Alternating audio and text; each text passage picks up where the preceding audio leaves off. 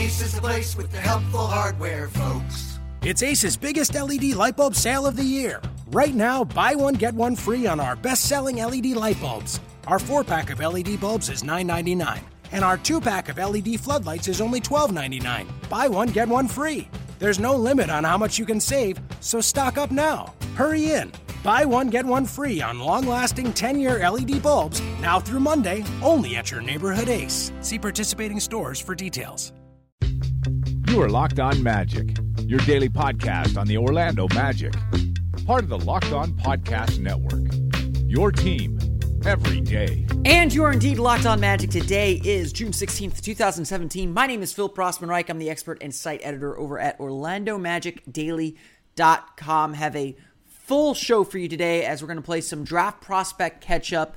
Kind of talk about some prospects that the Magic could take with the 25th pick. As you can tell, when you're drafting that late in the first round, especially when you also have to deal with the 33rd and 35th pick, we're dealing with a lot of potential options here. I've talked a lot about them. We've been doing draft profiles every single day for the last 2 weeks up on OrlandoMagicDaily.com. So I'm play some catch up, talk about some prospects that I am looking at and considering with the 25th pick. If I'm Magic, whether the Magic take them or not is another issue entirely. But having said that, I want to remind everyone that you can catch up on the Locked On NBA mock draft that's going on the Locked On NBA podcast. Just search iTunes or Audio Boom for the Locked On NBA podcast. We're doing it's a really fantastic set of episodes. I picked the 6th pick on the show 2 days ago now. The first episode, there's now 3 episodes out. We're at pick 18, I want to say. So the Magic are coming up again I think it's going to be released on Monday now. But the Magic are coming up again pretty soon, so get caught up with what's going on in the Locked On NBA mock draft. All the Locked On podcasts, or at least the ones that have picks, are involved and had a really good time doing this mock draft. I had a really good time doing this mock draft and watching how things turned out. You know, we added some trades in there. I did discuss a few trades. We'll see if I pull anything off as the mock draft continues. But be sure to check that out. Doing a fantastic job there.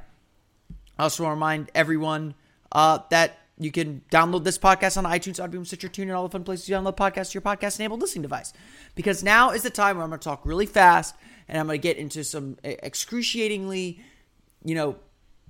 fine detail about guys that the Magic are probably not going to pick.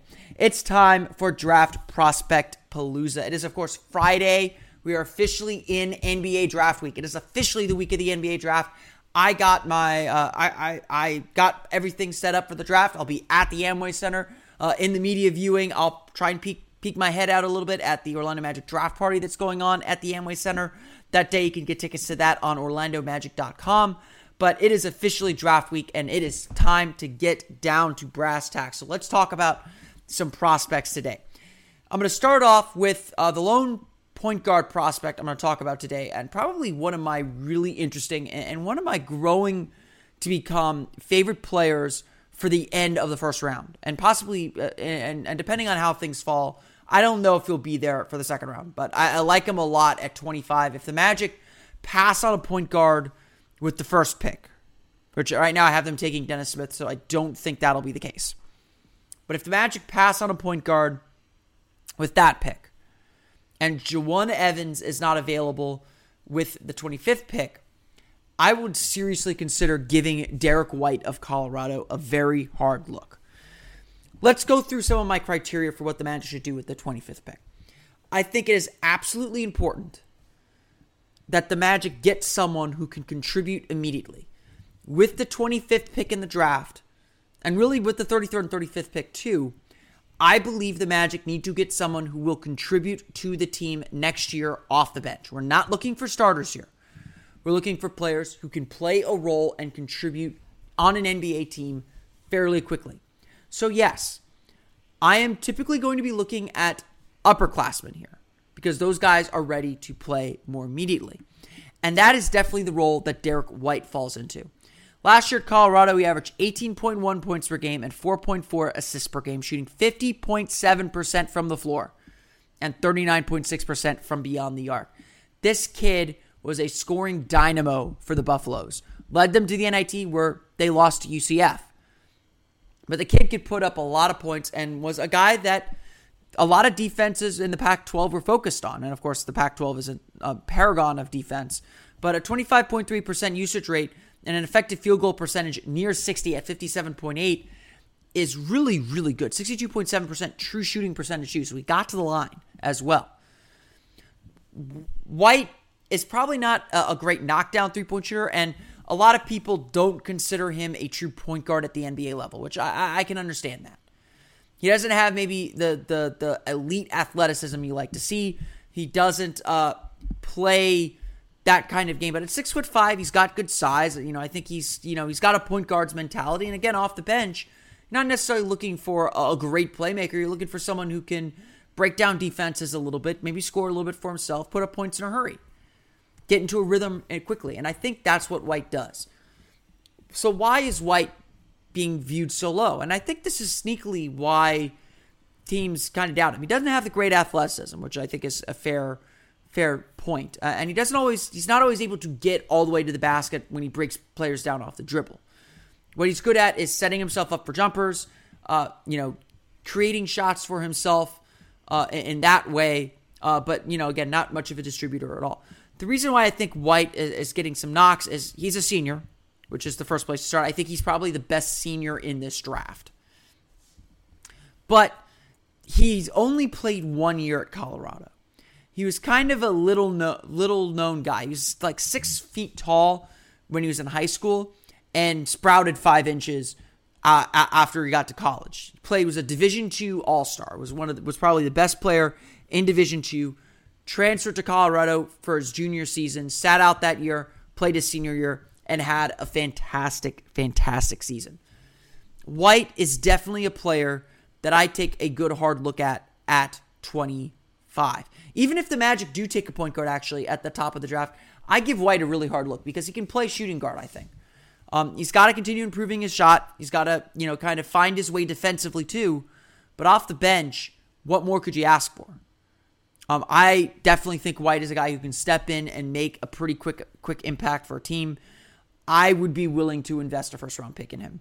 That's me. I think his name is beginning to circle around a little bit more. He's getting a little bit more notice in the media, so that's a player that I certainly would look at as well. Okay, as I noted earlier, the Locked On NBA mock draft is going on, and when I was sitting there at pick 25, I was thinking to myself, among the needs that I thought the Magic needed, was I wanted to find a wing player. I wanted to find someone who could play a little bit on the perimeter and play a little bit kind of, on the ball a little bit more. And, honestly, I found myself dealing with a lot of centers. And I don't think that's not necessarily a bad thing. There are some interesting quality centers in this draft. But again, I want someone who can contribute fairly quickly. That's kind of my overarching goal in this draft. There is one player, though, who certainly has caught a lot of attention and caught a lot of eyes that I don't think he's going to be there at 25, but I'm going to talk about him very briefly anyway. And that's Terrence Ferguson.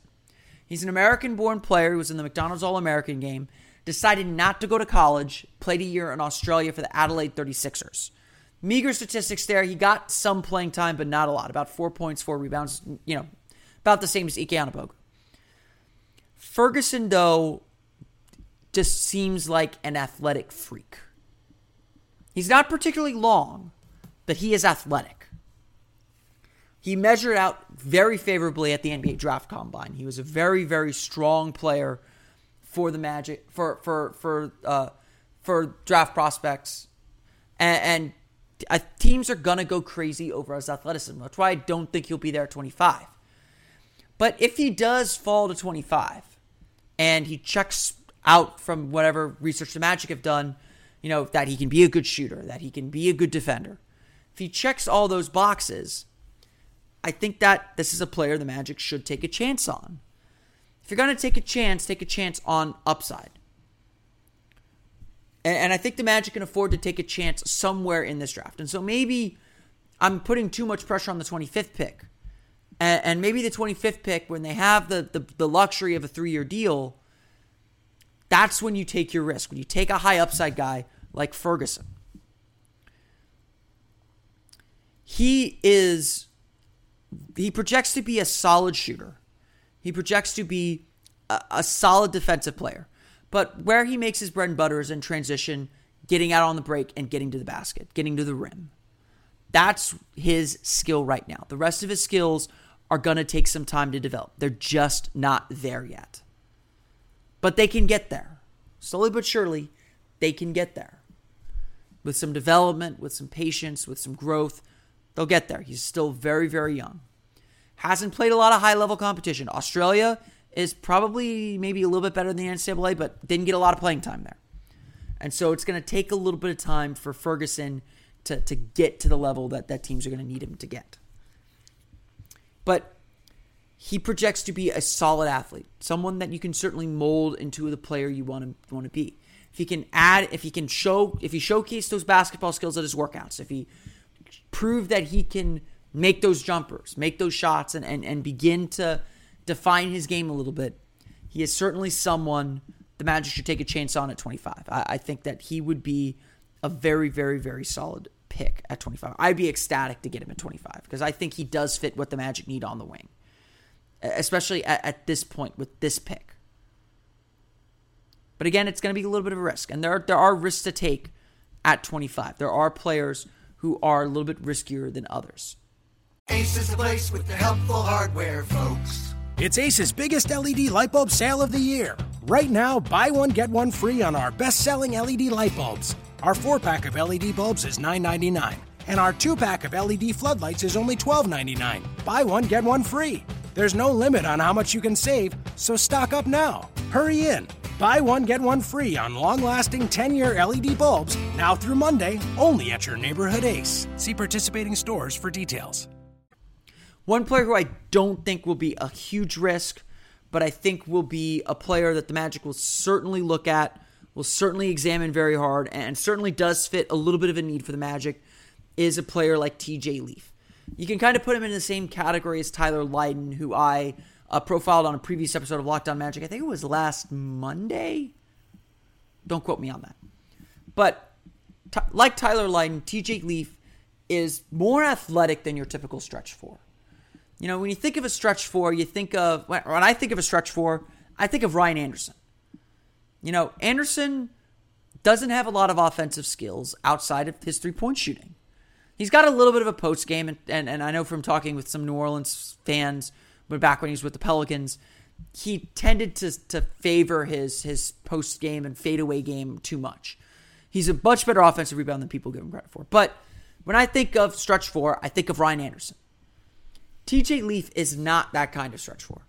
TJ Leaf is a lot more athletic. He can finish above the rim. When he cuts to the basket on the break, Lonzo Ball was feeding him lobs, and he was making them. But Leaf is a little bit different too. Because Leaf has that three-point shooting available. Leaf is able to knock down the three-point shot. And yeah, UCLA's offense was a little bit weird. It was, UCLA's offense is kind of like a D'Antoni offense almost. A lot of people put up really good numbers. And so it's hard to figure out exactly what's real. And certainly Leaf doesn't have the defensive chops you would like. I don't think we can get around that. But his production speaks for itself too. It absolutely speaks for itself. Leaf shot 46.6% from beyond the arc last season. 46.6%. And this wasn't just him taking a three a game. He was taking 1.7 three-pointers per game. That projects very well at the NBA level because he shows some athleticism and shows a little bit of touch around the basket too. So he's a very different kind of stretch four. And certainly draft numbers have him going in a number of different places. And he's long been kind of a target for or at least a perceived target for the Magic at 25. Now, Leaf has a lot of flaws to his game. He is not a very good defender, doesn't have a lot of foot speed. Kind of like Lydon, if you make him put the ball on the floor, his effectiveness decreases dramatically. And in fact, I'm a little worried about his three-point shooting. While he shot very, very well at the college level, shot only 67.9% from the foul line. As I've said numerous times, when people try to project whether a college three-point shooter can become an NBA three-point shooter, they look to free throw percentage to figure out if that efficiency can translate. And a poor free throw percentage typically means there's probably something wrong mechanically with the shot. And so as you speed things up, as the distance between the three-point line and the basket gets bigger, those become more pronounced and throw your shot off. Still, if the Magic are looking for a stretch four, and I do think the Magic need a stretch four on the team, Leaf is a very, very strong option for the team to consider. He does have a lot of, things that make him a unique player, and that, of course, matters. It's just a matter of his career is going to be made or broken on whether he can hit three-pointers at a consistent rate.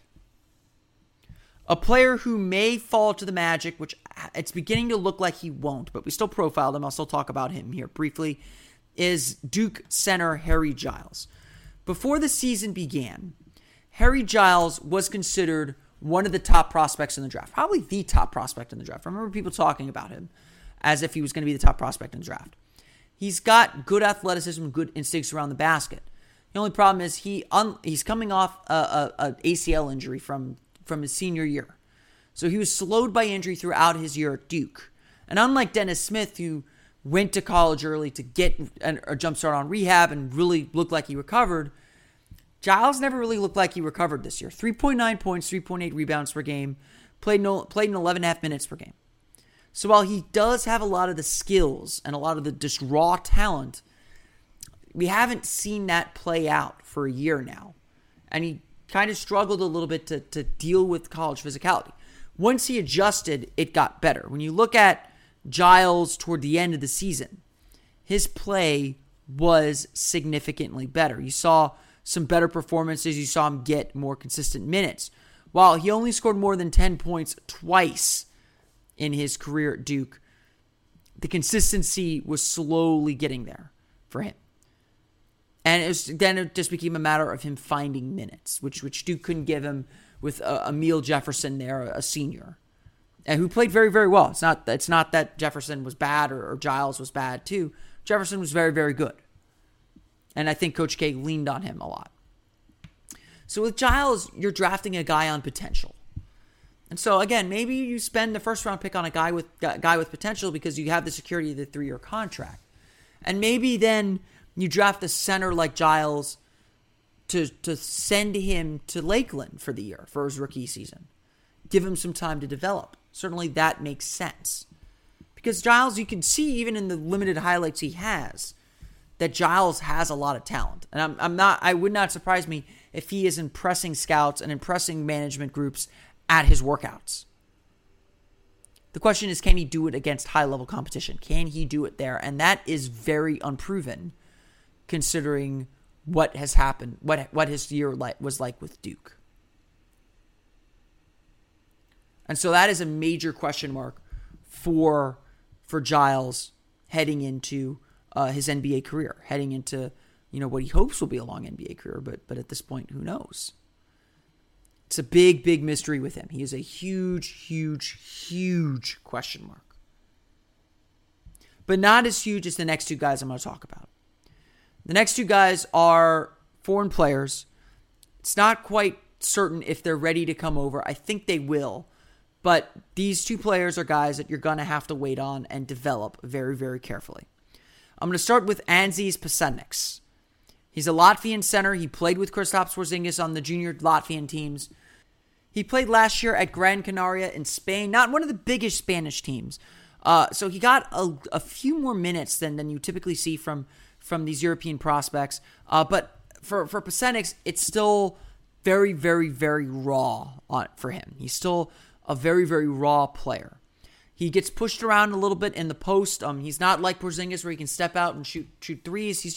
He's got good touch around the basket. That's kind of his claim to fame right now. And he's just a big dude. He's 7'2". 7'2" guy, good touch around the basket, can step out a little bit and hit a jumper. Still very raw and ill-defined though. You draft Pasecniks to develop him. Maybe let him stay in Spain for another year. Maybe bring him over, have him play a lot in the D-League. Pesenix would be a better second-round pick to me than a first-round pick because it's just going to take a long time for him to develop. You just don't know what he can become.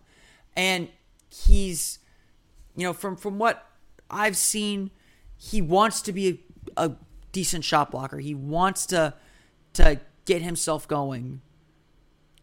But right now, he's very much just pick and roll, lobs, putbacks. He's not going to fight for much physically. He's just not there yet. He's got to continue developing his game. It's just not ready. But the talent is there. And you can see the talent when he pairs up with Porzingis. You can see the talent when he's out on the floor. He's got the talent to play. And obviously, he's in consideration for a first-round pick. So it's not like he doesn't have it or have what teams are looking for. But at the end of the day, Pesenix is going to take some time.